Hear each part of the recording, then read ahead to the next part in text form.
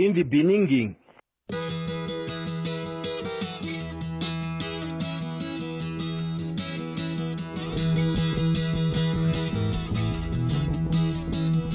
It's getting to the point where I'm no fun anymore. I am sorry. Sometimes it hurts. Welcome back to another episode of Life in Paradise Podcast, the only show on the interwebs that has nothing to do with the title. I'm your host, Brandon Harper. Today is Sunday, March 26, 2023. It is about 4:30 in the p.m. my time. I'm just a regular dude with a regular job and lots of opinions. So I come here about once every week or so to get them off my chest. Some you'll agree with and others you won't, and I am perfectly okay with that. Because if there's one thing we can all learn to do better, it's to disagree without being so dang disagreeable. And while I may sound very disagreeable at times, it's just a persona. When I communicate with people in person, I'm not quite as harsh, you know? I may feel a certain way, but I don't talk a certain way when I'm talking to people. So I listen to each podcast when I'm finished, and that thought popped in my head. I thought, you know, I talk all this talk about being friendly, but I'm ranting for like an hour and a half. So that's where I'm coming from. I like to communicate about differences of opinions, and I think it's okay to laugh at them. And you may disagree entirely, but I promise you, I do not care. I don't care what people think about me. I have finally gotten to the point, and I know that there's a lot of teenagers who say that I don't care what anyone thinks about me. Well, when you're 17, you don't know enough to say that. But I feel like when you're in your mid-40s, it's kind of a different story. Anyway, I'm rambling in the intro, which I'm not supposed to do. If there's one thing you'll know about me, it's that I do not do pre-recorded intros. Anyway, moving on to what you all have been paying for. Sit back, relax, and let me control the neon lights underneath the truck for about the next hour and a half. Here is the lock and laughter, the key to your heart. And I love you. I am yours. You are mine. You are what you are. You make it hard, and you make it hard, and you make it hard, and you make it hard.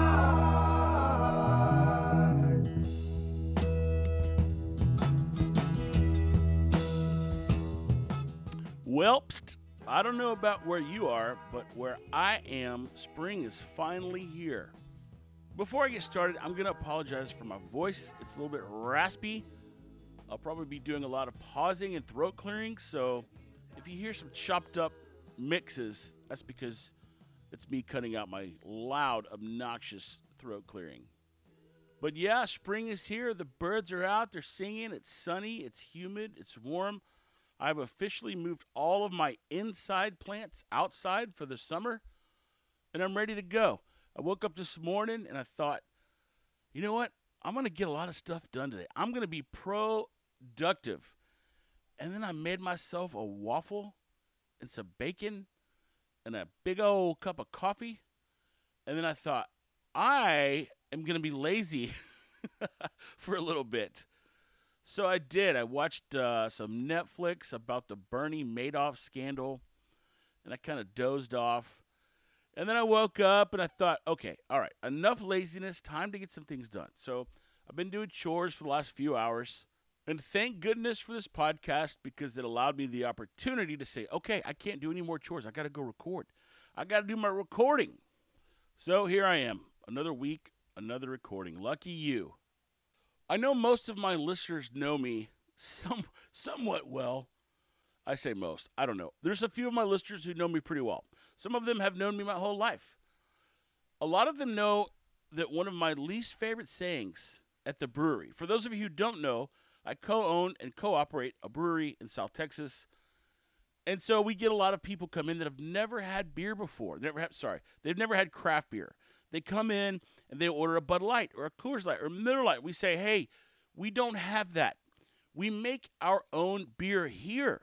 And then after like the the confused look and the head cocking, and they go, wait, what? You make the beer here? Yeah, we actually do. We have a big production facility in the back where we make our beer. You see, it's this new thing called craft beer. It started in about 1995, if you haven't heard about it. Okay, that's just me being a little bit cheeky. I don't really say all that, but that's kind of what I think it. And so the reason that I say all this is because one of the things that you'll hear anyone who owns a brewery attest to, okay? Somebody walks in. They try to order a Michelob Ultra, or as Mayor Sylvester Turner says, Michelob Ultra. I'm still going to find that clip. Don't give up on me. And so after someone orders a Michelob Ultra, I say, we don't have Michelob Ultra, but I do have something that's similar. Here, take a drink of this. And then I proceed to pour our number one selling beer, which is an ultra light lager, which is the same style as Michelob Ultra and all the blank lights, right? They take a drink and they go, that's actually not that bad. And if you think about it from my perspective, the guy who put all his life savings into making that stupid beer, and you hand it to him and he drinks it and he goes, that's actually not that bad. It's kind of insulting, right? You expected it to be bad. And I get it. There's lots of bad beers out there. There are lots of bad beers that people don't like. I get it. But man, try to just go into tasting something new with an open mind. And so last week I played a clip. It's actually not that bad. And that clip is taken from one of my favorite YouTubers named Meet Kevin. And Meet Kevin is a stock financial analyst, real estate guy, and he shares all of his knowledge. Really good guy. And so when you hear those clips from him, it's actually not that bad. That's because it weaves into my life, right? I was watching the video and I heard him say that, and I thought to myself, dude, I got to capture that because that's something that I hear all the time. That's actually not that bad. It's actually not that bad. It's actually not that bad. And so I'm going to try to do my best to explain where all these little clips come from and how they relate to my life. So when you hear it's actually not that bad, it'll fit into the subject at the time, but that's a derivative. That's where it came from originally. You cannot stop Brendan. You can only hope to contain him. You know what I was thinking about the other day?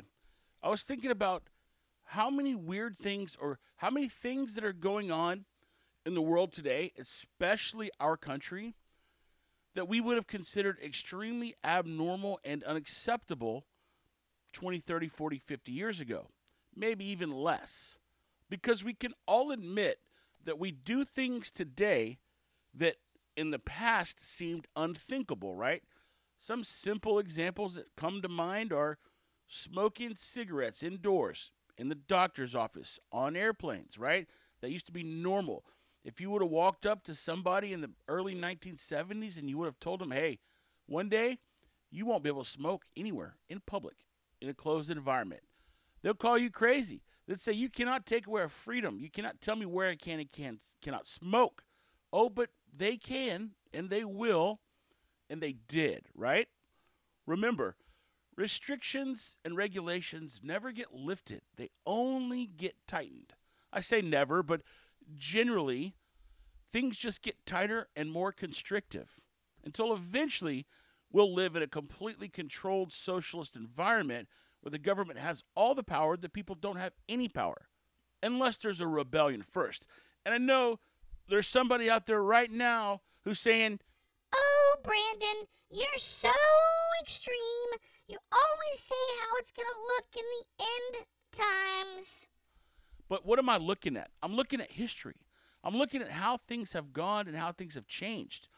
And if we look at history, we can admit, or I guess we could argue, but we would probably both admit that we're continually adding regulations to things. We're making more rules, more structure. Well, unless that changes, eventually we will have twice the number of rules that we had today. And then we'll have 4 times the number of rules. Eventually, there will be so many rules that there will hardly be any decisions that we can make on our own. And some people call this progress, right? Oh, we're just making the world a safer place for everyone. But the drawback of that, or the downfall, the unintended consequences, that you're taking freedoms away from people. I don't know who said it for sure. I think it was Nathan Bradford or Thomas Jefferson. Somebody said anyone who is willing to sacrifice safety for freedom deserves neither. And I really wish we would teach these types of things to people in school, and stress the importance of maintaining freedom. Because anyone who wants a rule imposed is willing to give up some sort of freedom. Now, I'm not saying we should go anarchist and abandon all rules. You see, that's the problem that we live in today. Everyone just assumes that you are one side extreme or the other. You can't be in the middle anymore. And this is the doings of social media. I'm 100% convinced. Why am I convinced of that? Because the social media companies make money when we fight with each other. So what do? They put more things in front of us who make us want to fight with each other. You probably would too if that's how you made your money. In the meantime, I have been kicked off Twitter. That's a different story. I feel it was completely erroneous and out of context, but you know what? Mr. I'm going to pay $44 billion to maintain free speech has now kicked me off Twitter. And I'm not mean. Sarcastic, sure. But I'm not mean. Anyway, that's a different story. Going back to my original point, what is it that we're doing today that we'll find unacceptable in the future? And what will we do in the future that we will find, or we would have found, unacceptable today? An example of that would be something like, now, don't get your panties in a wad, okay? Don't get all offended. I know there's certain things that people don't like people to talk about, but we're going to talk about them anyway because that's why you're here, okay? So, the whole trans thing. Now, I don't spend a lot of time talking about trans people because in the grand scheme of things, it's not a huge issue in our country. That's just my opinion. You know what? You can have your own opinion. You can think that trans issues are more important than anything else, and that's okay. That's what makes the world go round. In my opinion, we shouldn't spend too much time talking about it, at least not fighting about it, because it doesn't matter to the average person. Now, if you are a trans person and you like to dress up like someone from the opposite sex, then yes, I can see why it would be a big deal to you. In this country, it's a very small percentage of people. The number is growing quite considerably, which is kind of odd to me, but it is. But if you look at the number of people who claim to be trans, it's going exponential, right? Now, we can theorize as to why that is. That's not the point of this conversation. The point of this conversation is just to say, like, hey, this is something that wasn't acceptable 20 years ago. It's acceptable now. There's no denying that. I don't care how much you love trans people, the trans movement, the trans world, the trans missions and everything. You can't deny that it was unacceptable socially to be this way 20, 30 years ago. And as we've gone through time, not only has it become more acceptable, but it's something that if you don't accept it, if you are still of the opinion that it's odd and it makes you uncomfortable, then you're whatever. Pick your label. Some kind of phobe, some homo-zino, whatever phobe. You get a label, right?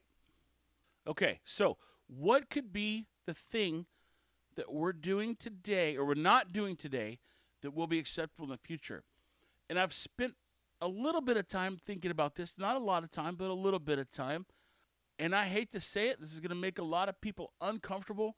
You're not going to want to hear this, but you would have said the same thing 20 years ago when I told you that there was a group of people who were fighting to make it okay for children to chop off their wieners and mutilate themselves, okay? Now, you would have called me weird and just, you know the reaction whenever you say something that's like way out of line and people just look at you like, okay, you're going to go there? Yeah, I am. I'm about to go there, okay? I think the thing that will be acceptable 30 years from now is straight up pedophilia. I know, it sucks. It's so weird. It's so gross. And listen, when I say acceptable, I don't mean just like by everyone, okay? I mean that there will be a small group of people who are pushing for advocacy and rights of people, of little children, to be able to have sex with grown adults. Because if you look at what we're doing now, there's a group of people who is saying these children have a right to determine their sex from a young age, okay? So you're already saying that this child, this innocent little child who should be playing with G.I. Joes and Barbies and whatever it is they're supposed to be playing with, are encouraged to mutilate themselves permanently because of whatever, fill in the blank. Typically, it's the parents, right? So the parents talk them into it, coax them into it. That's just my opinion. You may think that a 5-year-old has the ability to determine its own gender. That's your decision and your opinion. Mine is not. Mine is I think that they're coaxing kids into this. These parents are lost. They're confused. They're sick in their head, and they need to find acceptance, and they need people to cheer them on and to support them because they, in their own heads, are messed up.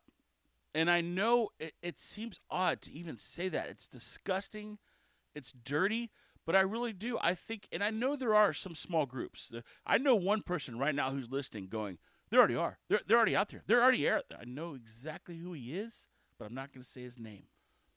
Imagine going back in the 50s and going to the military leaders, the generals and the sergeants, the guys that are sitting there at their big executive desks and their decorated uniforms, smoking $100 cigars, talking about how they're going to blow the hell out of the commies, okay? Imagine going to those guys and showing them a picture of this freak show that's in the military or whatever that wears dresses, all right, this guy. All right? And I don't care if that offends you. I'm sorry, but that's just my opinion. You may think it's normal for military generals to wear dresses. I don't. I think it's a freak. I think we're electing people or we're putting people in positions for the wrong reasons. And I think, you know what? I would be willing to bet it is going to come back and bite us in the ass. One day, we're going to pay for these stupid mistakes that we're making. Do I think someone who dresses up like a woman can lead the military? I mean, hypothetically, sure. If it makes you feel better that I say yes, then we'll just pretend that I say yes. Realistically, do I? No. You know why? Because no one's going to look up to them, right? To be a leader, you have to have people who want to follow you. You have to have followers. Now, the guy who dropped out of school at 17 but was really good at fighting and liked physical combat and wanted to dress up with combat boots and pretend like he was in the military his whole life, and he quit school and he went and joined the Marines, that guy is who you want fighting for you. That's the kind of guy you want to go to war. That is not the kind of guy who will look up to someone wearing dresses or someone wearing high heels. Why are we doing this? I do not know. I really do not know, but you're going to see the backlash of this. I honestly think it all goes back to virtue signaling. Signaling. Oh, hold up. I'm going to come back to virtue signaling, but first I got to play this. Genesis 1, verse 1. In the beginning, in the beginning, yeah, in the Listen properly. in the beginning, yeah, in the beginning, in the beginning,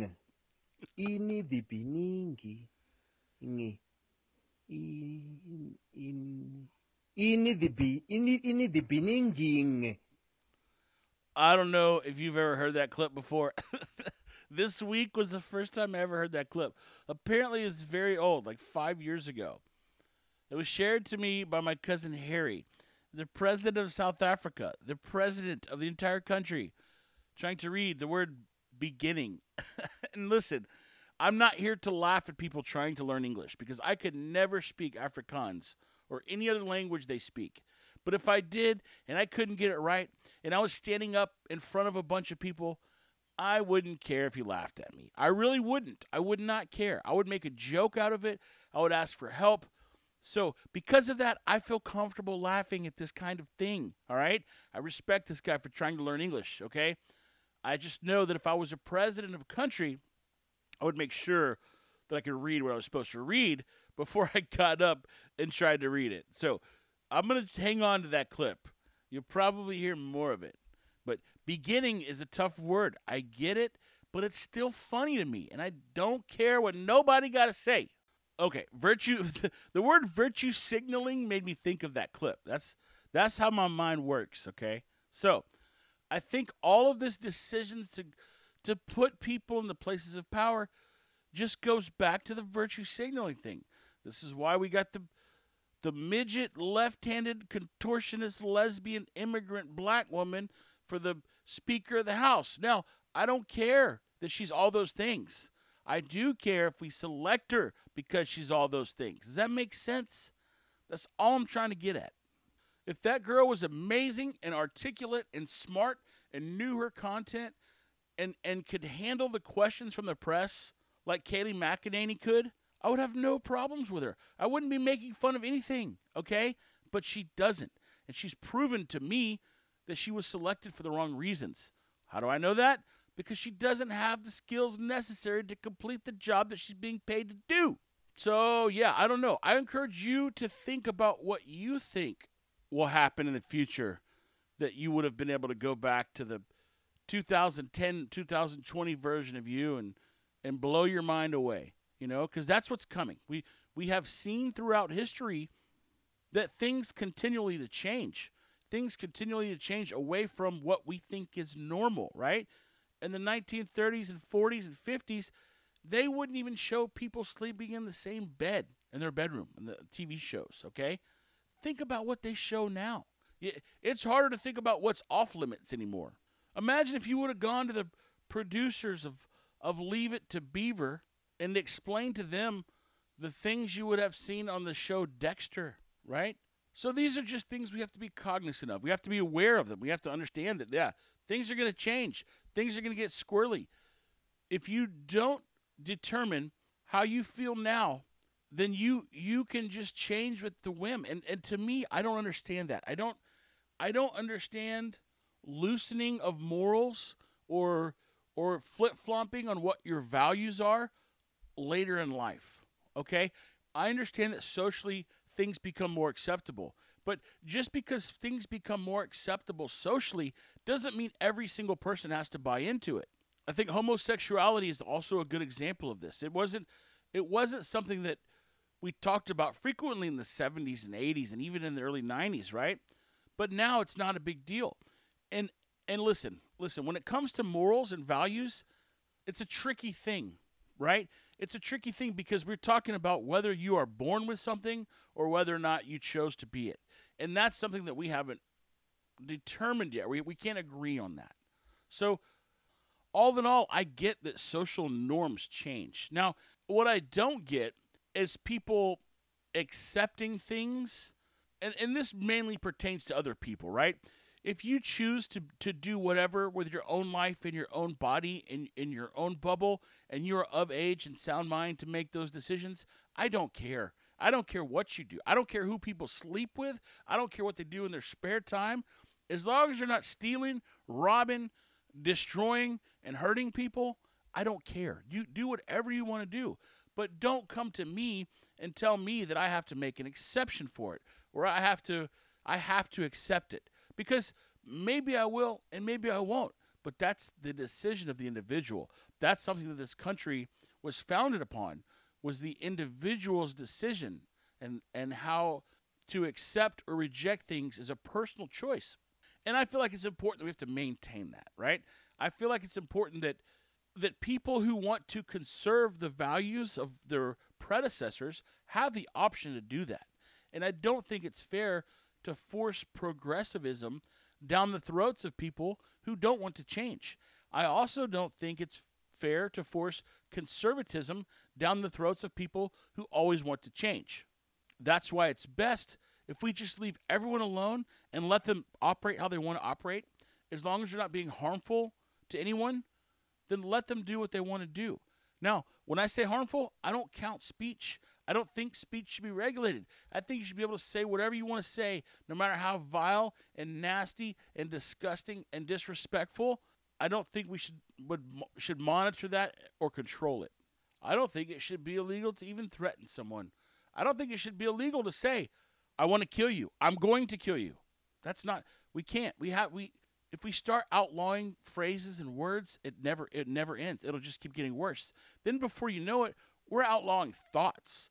we're gonna have the technology to know what people are thinking, and we're gonna say, hey, you just thought a bad thought, you're going in timeout, or you're gonna get docked money, or whatever the case may be.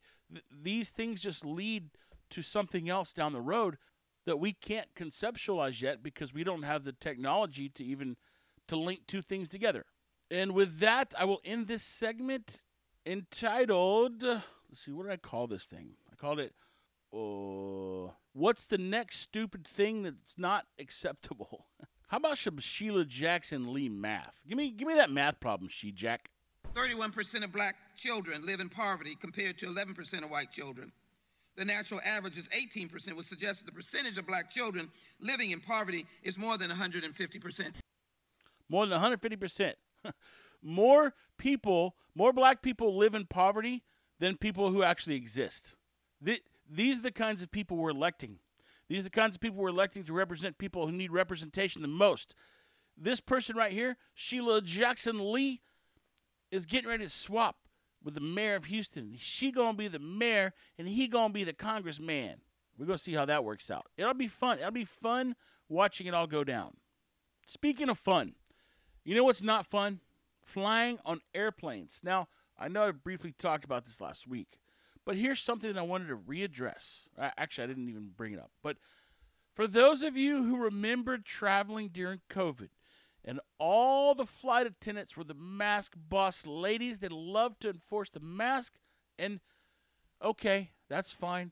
Your neighbor would tell you to put the mask on. Everybody around you telling you to put the mask on your face so they don't die, even though we're all cramped up in this little metal tube with amazing air filtration systems, but that's a different topic. So now when you're on the plane and they're going through the whole spiel about the oxygen mask falling down from the top and putting it on yourself before you put it on your baby, and the bag won't inflate, pull it tightly to secure the oxygen flow. Now, when they're going through all this, they tell you, although masks are now optional on airplanes, if you do choose to wear a mask, please remove your mask on your face before you put the oxygen mask on your face. And I hear that, and I think to myself, man, people are so dumb, they're so stupid, that they have to tell them to take off the face diaper before you put on the oxygen mask. They also make sure to give a disclaimer about, please respect the decisions of others who choose to wear face coverings, right? They didn't say that during COVID. They didn't say that for the anti-maskers like me. They didn't say, hey, please be considerate to the guy next to you who doesn't want to be breathing in spit and slobber and snot and hot air for 3 hours. So be considerate of him and his decision to not do that, and let him not do that and eat his stupid peanuts and drink his cranapple juice in peace. They didn't do that.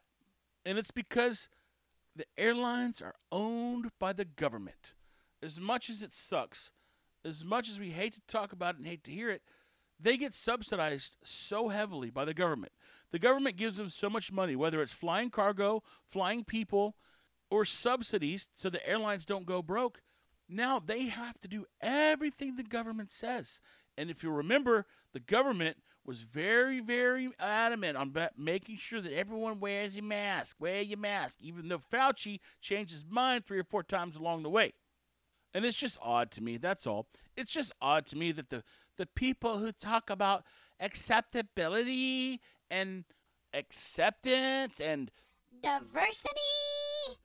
are the first people who wouldn't tell you to be nice to your neighbor who didn't want to wear a piece of sweaty, stinky, slobbery cloth on his nose and mouth when he's flying in an airplane. They didn't tell you that. But they do tell you now. They do tell the people who don't wear the mask to be nice to the people with the mask on their face.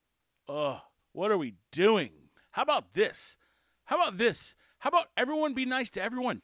Okay? How about you respect the person who, whether they want to wear the mask or don't wear the mask? How about you be nice to the people in the dress? Okay? You be nice to the man who's got his wiener tucked between his legs because he wants to dress up like a woman. Be nice to him. Okay? Be nice to the man who doesn't like the man with the wiener taped up between his legs. Be nice to him too. I think the things that people miss is that someone can have the idea that we should not normalize the behavior and still respect the people who perform that behavior. This is something that I see the right do and the left does not do. And I try to look at this from from an objective. I always get those two mixed up. From an objective point of view. I try to look at it and think to myself, okay, do I think that we should run around and tell everyone that it's okay if you want to wear high heels and cut off your wiener when you're 6, we should all just do it? No. Would I still be nice to a guy who chopped off his wiener when he was 6 and he walks around in high heels and a dress? Of course I'll be nice to him.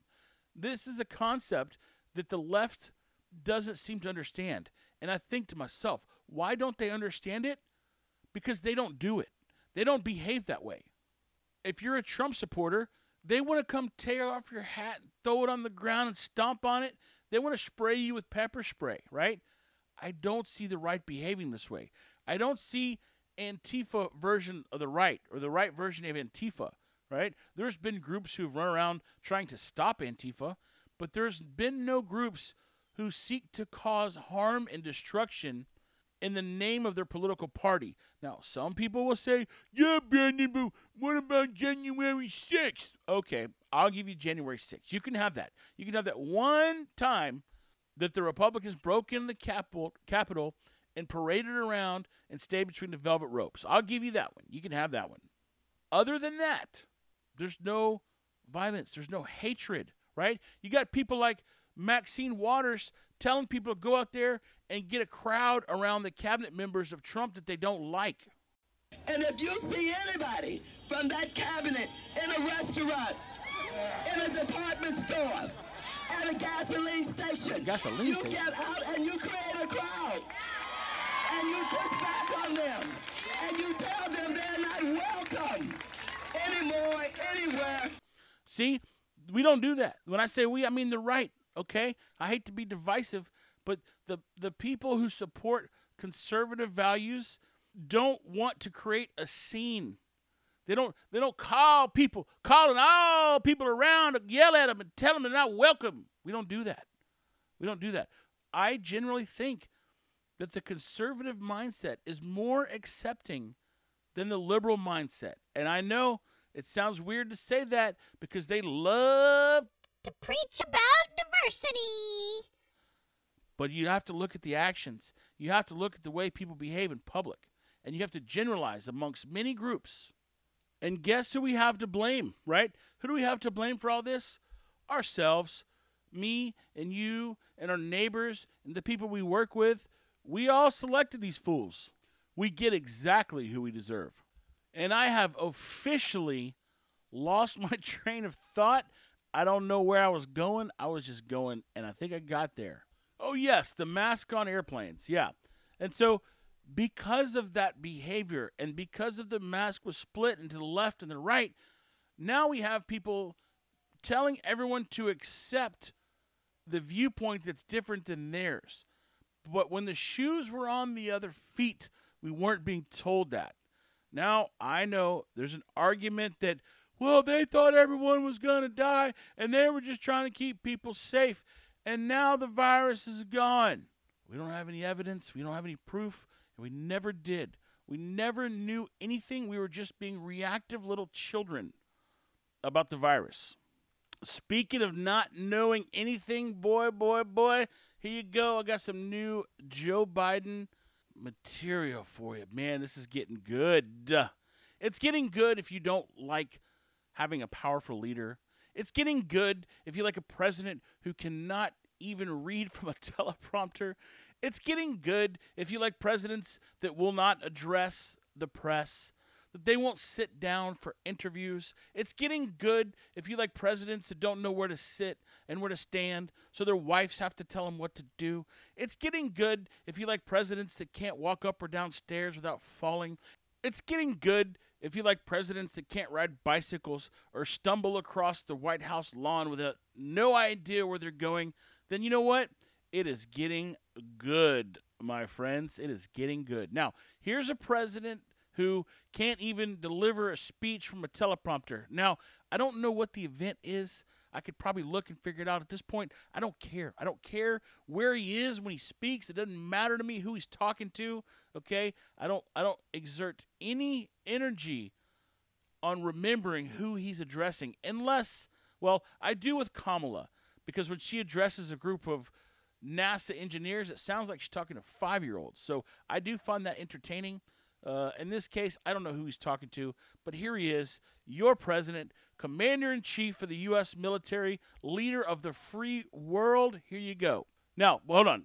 I was going to go, but I stopped. This is a poem that he's reciting that was Richard Blanco was the guy's name who wrote it. And he wrote this poem. I don't know if he wrote it for Obama's inauguration or if he had already written it and he just read it. Now, I went back and I pulled up his version, so you'll hear that in a second. But first, I want you to hear Sleepy Joe just going at it. Here you go. Richard Blanco returned to a poem he wrote from the second inaugural of Barack and me. Second inaugural of Barack and me. One today. It says, and always one moon like a silent drum tapping at every rooftop and every window on every country. Let me start this over again. Here you go. Start it over, Joe. You got it. You can do it. So intimidated by you being here. And always one moon like a silent drum tapping on every rooftop and every window of one county. All of us facing the stars.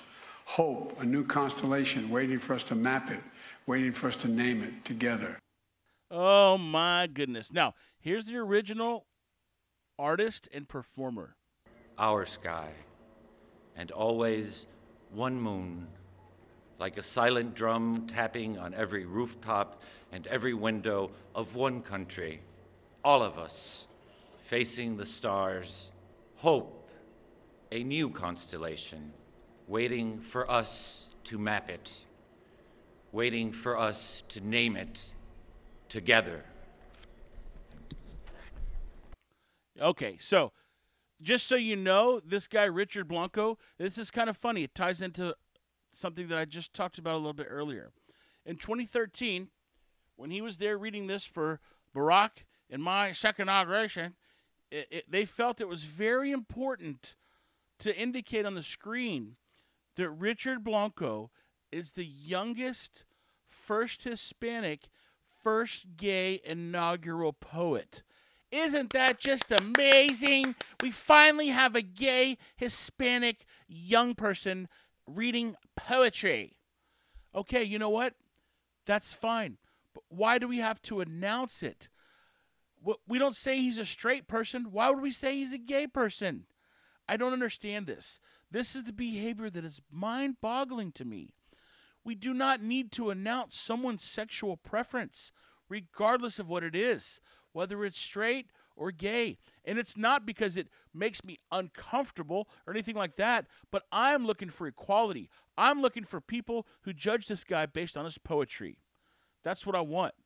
That's what I want. I don't want people to brag about who they sleep with and who they don't sleep with and whether or not they're Hispanic, because that is out of their control. They don't control that they're Hispanic. They just control the poetry they write. And if we're going to appreciate their art, if we're going to appreciate what they create, none of that other stuff has anything to do with it. So what's the point of announcing it?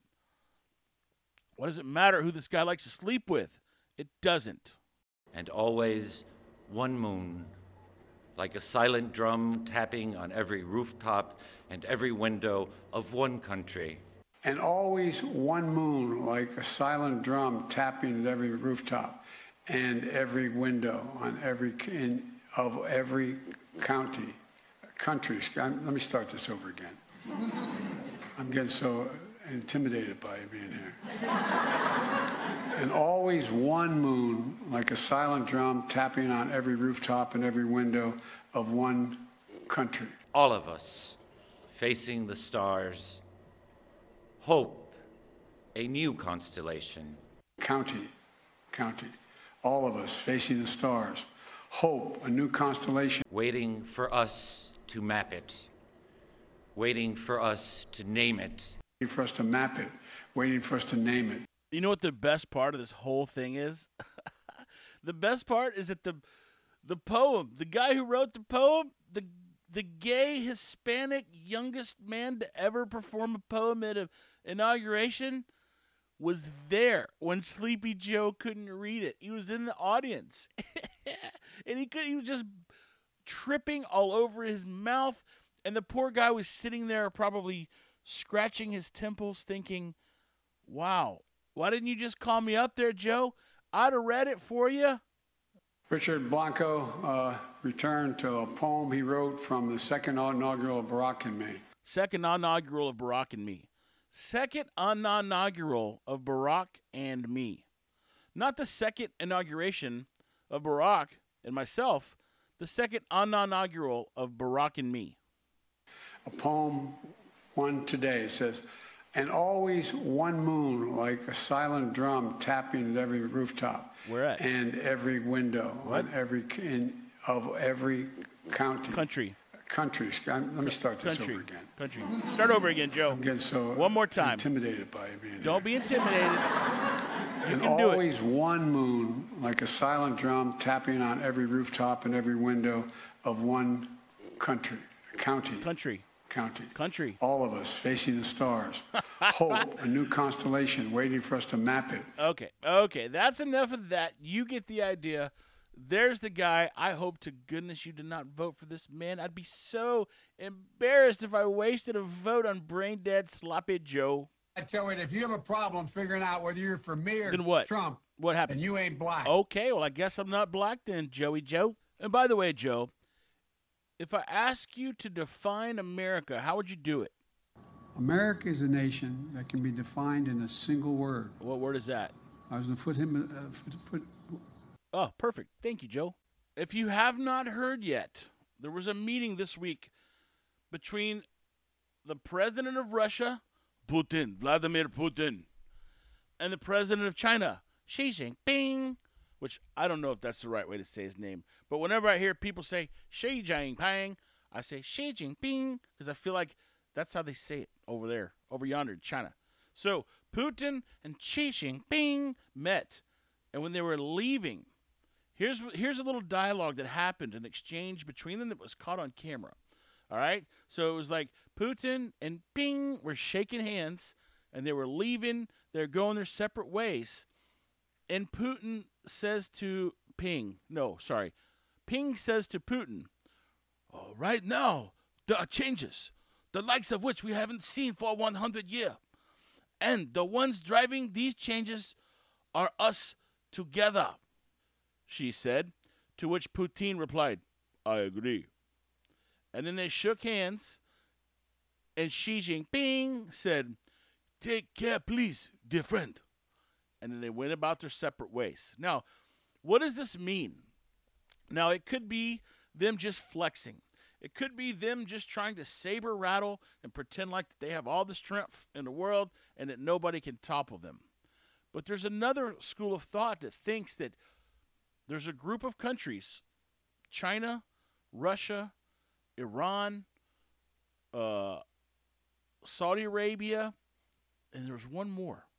That either way, I can't think of them. But there's kind of a new group of homies that are going to pool their resources, and they're going to try to move away from the U.S. dollar. Now, what does it mean? If you're not too familiar with macroeconomics and how it all works, basically everyone uses the U.S. dollar for everything. Whenever they buy oil, when they buy products from other countries, right? So when China buys something from Russia, they've been using dollars for a long time because it's easy to move it. The banks are secure. We know when the money shows up, there's not a lot of trickery going on in the U.S. banking system. At least there wasn't. But because of that, we've had the ability to control the world. And it's kind of an odd concept. But just think about it like this. Remember, the U.S. can create more money or take up money whenever they want to, right? So if there's a lot of money floating out there, it would cause inflation. It would cause the prices of goods and services to go up because there's more money around to buy it. But when we take that money and we create it, and now we send it over to other countries, and they're using it to transact between themselves, and they're cutting us out of the picture, well, that's a huge advantage to us because we can create money, use it for whatever we need it for, and then send it out. to other countries. Now, that's a very simplified way of explaining it, but that's kind of the easiest way to think about it. So what's happening is these other countries are getting together, and they're saying, hey, we need to get away from the U.S. currency because the U.S. has been in charge of everything. Because they control the currency and the banking system that we all use, they have a lot of power. They can control how things work and what money gets spent on. And it's a lot more complicated than what I'm saying, but just trust me that there's a huge advantage that the U.S. has because everyone uses the dollar. It's called the petrodollar. It all started in trading oil. Instead of people trying to keep up with conversion rates, everyone just compared the value of their currency to the U.S. dollar. Because think about how difficult it would be if you had to exchange from Malaysian dollars to Taiwan dollars to Chinese dollars to Russian dollars. It gets complicated. So it's easier if everyone just goes to U.S. dollars and then uses those. You follow me? But because that has resulted in the U.S. having so much power over everyone, these other dudes are like, hey, we don't need to do that anymore. Let's just pick one of our own currencies, or maybe we'll make up our own. And it's called the BRICS. They've tried it before, but it's never really stuck. It's not something that can happen overnight. But once they pick up steam and they actually start not using U.S. dollars, it will have an enormous impact on the global economy. And so we don't know if the conversation was legitimate or if it was just like being what they call blowhard. Personally, I think that they are in a prime spot to try to dethrone the United States right now. Between what's happening in our economy, in our monetary system, and the policy that we have, and the leadership that we have, and the lack of leadership that we have, they see themselves in a prime position to take some shots at the U.S.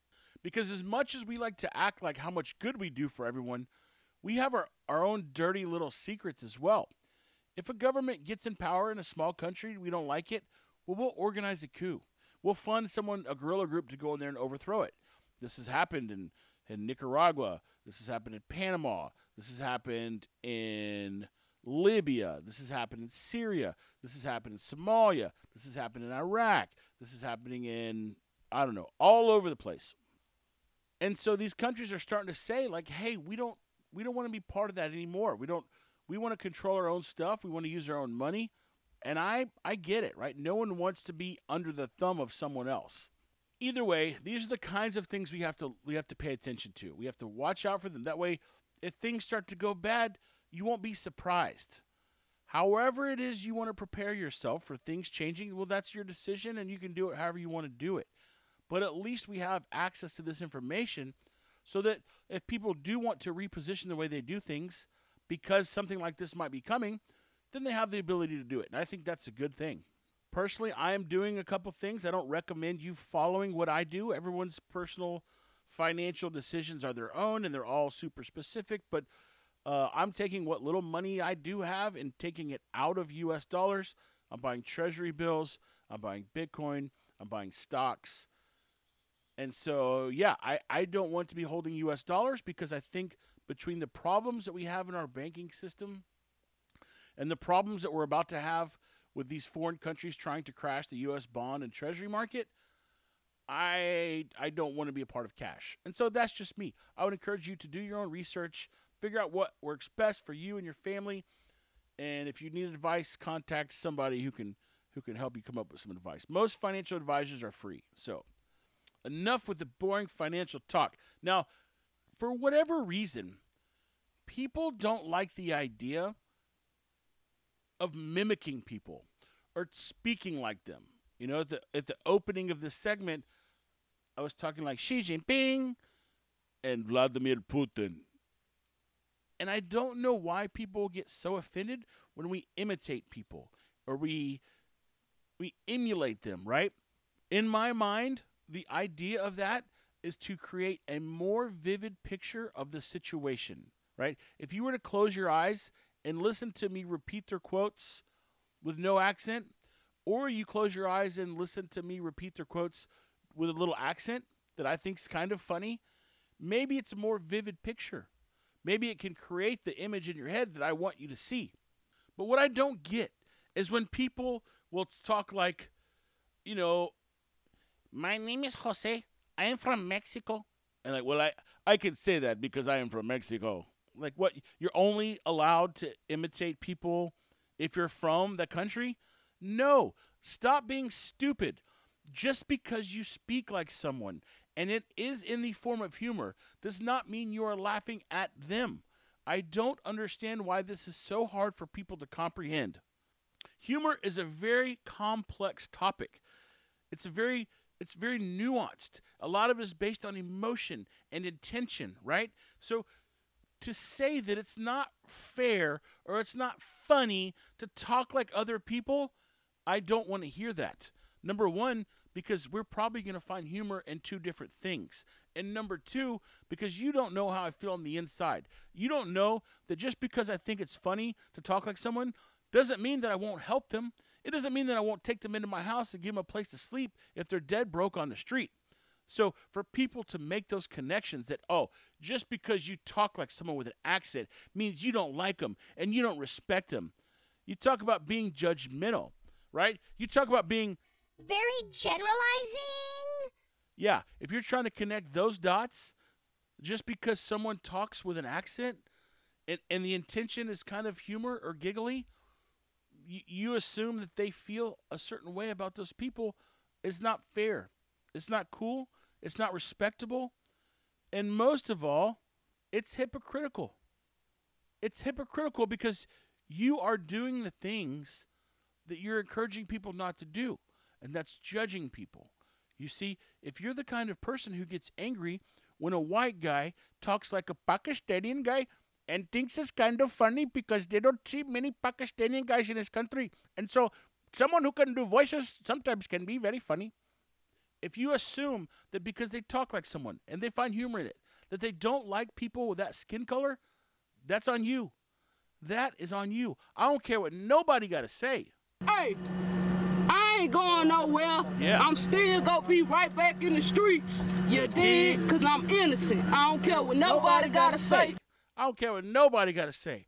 I don't care. I don't care what you think about me. I don't care if you think I want to judge people and I don't like them because of their skin color. That's on you. You don't know me, man. You don't know me. You don't know nothing about me. It's amazing to me. I really do appreciate the fact that I live in a country where I get to experience a lot of cultures. I find it fascinating. I think it's awesome. I think sharing food from different cultures is probably one of the most amazing things that happens around the world. And it really is cool to live in a country where we have lots of that culture, right? I live in a city that's 60% Hispanic, presumably Mexican. And because of that, I can get amazing Mexican food anywhere at any time. And I love that. And there's not a lot of countries. Now, there are cities all over the world where they're highly diverse. Houston's one of them. London's one of them. All the big cities, you can find people from all over the world. But the U.S. is one of the few countries who actually has a large number of immigrants from all over the world. And that's amazing to me. I don't care what nobody got to say. That is a good thing because it exposes people to different cultures and ideas and food and true diversity. And I think that's a good thing. I think diversity should be encouraged. I think we've come to the wrong definition of what people say diversity is. Diversity should be diversity of thought, not skin color. For whatever reason now, diversity means, oh, we should have someone on the board who chooses to sleep with members of the same sex because maybe they can provide some insight that a guy who likes to have sex with girls couldn't provide. Are you freaking kidding me? Listen to yourselves, you silly people. Y'all gonna get me all worked up. I got the high blood. I got to take my blood pills. My nerve pills don't run out. You know what? Amongst all of the Putin comments of Xi Jinping saying that, yeah, we friends now, we're going to change things. Me and Poutine, we're going to take over the world. Amongst all that, Xi Jinping talking about how good of a dude Putin was and how much he liked him. Where are all the people who run around screaming at the Putin sympathizers? Why aren't they calling out Xi Jinping, right? Listen, if Donald Trump would have sat down with Putin and talked about how they was finna take things over, you know how many people would lose their mind? calling him a Putin sympathizer and that he's worshiping the devil. But when Xi Jinping does it, nobody says a word. They all keep their mouths shut. And I don't exactly know why, but it is baffling to me. Could it be that they don't want to criticize someone who doesn't look like them? Possibly. They think it's not fair that you shouldn't criticize someone who doesn't look like you. Could it be because they don't want to make you mad and they don't want to piss off China at the U.S.? Possibly. I honestly don't know the answer, but I do find it odd. I do find it odd all the people remember when COVID first came and Pelosi was like, there's nothing wrong with Chinese people. In fact, we're going to Chinatown tonight and we're going to eat Chinese food. Remember when she did that? So maybe she didn't want to offend the Chinese people. I don't know. But if I had said that to Putin, or if Trump would have said that to Putin, you rest assured, all of the people who create all the names for people would have come out and accused me and Trump of being a sympathizer, which is kind of funny because it reminds me of the word synthesizer, which really a sympathizer and a synthesizer aren't too far off. And yes, I can say that because I'm from there. It's like the no-no word. The no-no word, you know the no-no word, the word that nobody's allowed to say unless they have a certain skin color. How silly is that? How silly is that we are a country who stands on what we call free speech, but there's one word, there's only one word that you're not allowed to say unless your skin is a certain color. That's silly. It's silly to me. It's silly to me that we shame people for words. Imagine going back to the 1920s and telling somebody, hey, just so you know, like some of those words that you say, even though you don't mean any harm by them, yeah, it'll pretty much be illegal. And not only will it be illegal, but there are some people who think that it would be justified in like giving you a beat down for saying those words or that word.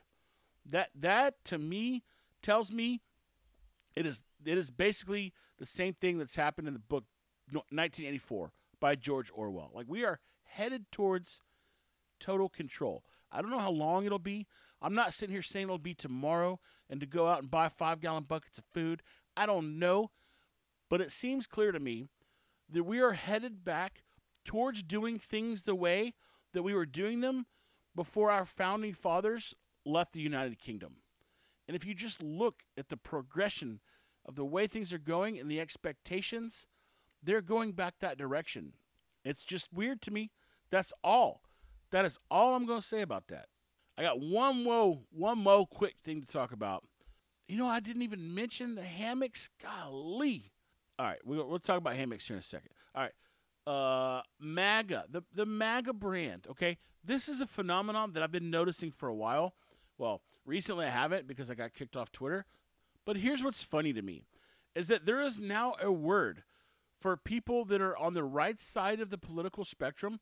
And sometimes this word erroneously gets applied to everyone if they're right of center. But for the most part, there's a group of people who support Trump, and people call them MAGA Republicans. And I just think it's so weird to me. It's so weird that he built a brand so strong and so powerful that even the people who hate him the most, even the people who want to insult him, use it, right? MAGA, the MAGA Trump, MAGA Republicans. And I just think to myself, dude, he has them eating out of his hands. If Trump has taught us one thing, it's that it doesn't matter what they say about you as long as they're talking about you. If they're talking about you, you are good to go. And that's what he's mastered. He's done it so well that they use his brand even when they talk about the people they don't like and the things that they dislike about his brand, they still use it. It would be like me having a bad experience with Nike. Instead of just talking about the shoes and my bad experience, every other word was Nike.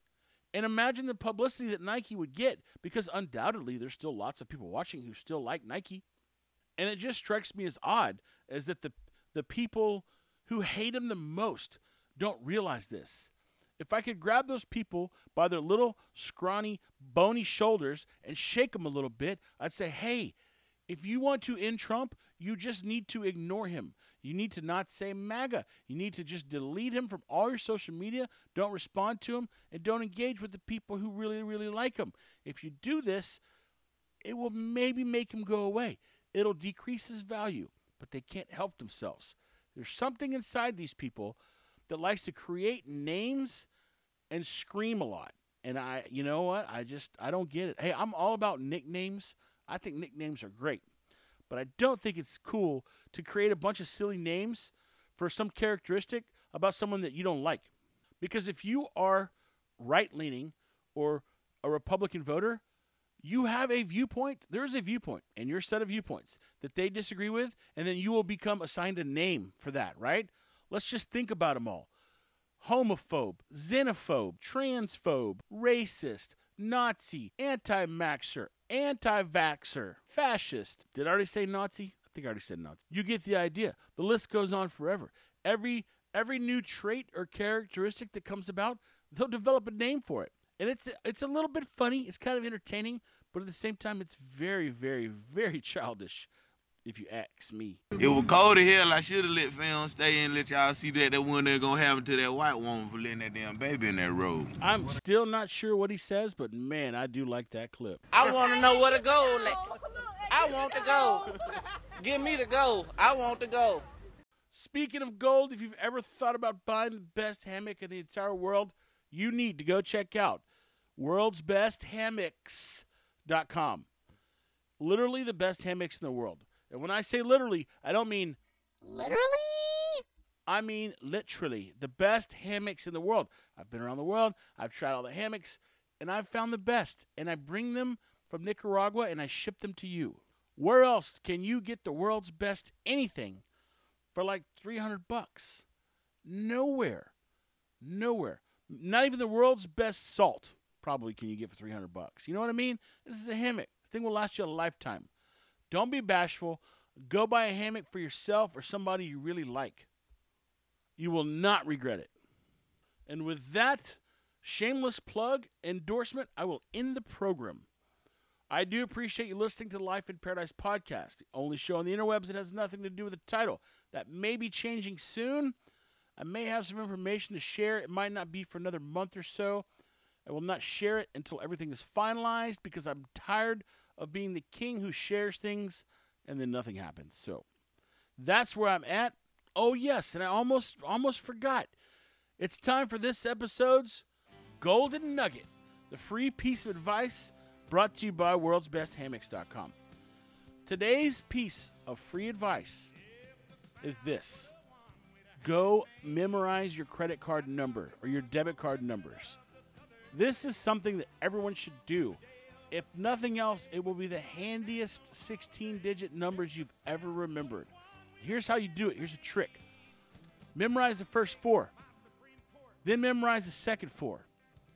Then read the first four and the second four together. So once you memorize the first four, then you do the second four, then you do the first 8. Then you stop with the first 8, and then you remember the third set of 4, and then the fourth set of 4, and then those two together, and then all 16 together. I bet you can have your entire credit card numbers memorized in less than 20 minutes of study time. I challenge you to time yourself, memorize your numbers, and don't do it all at once. Do it for like 4 minutes a day. That's the prescription. 4 minutes per day in 5 days. I bet you have it. Just try it. Try it and let me know. I'd love to hear. You will be thanking me one day. If you do it, you'll thank me. I promise. And that's the end of the show for real. Hope everyone has a great week. Go out there, hold the door open for some old lady. Keep your car clean. Don't eat fast food. Do eat some food you never tried before. Play with your dog. Tell somebody you love them. And no matter what, laugh as much as you possibly can. And keep it true.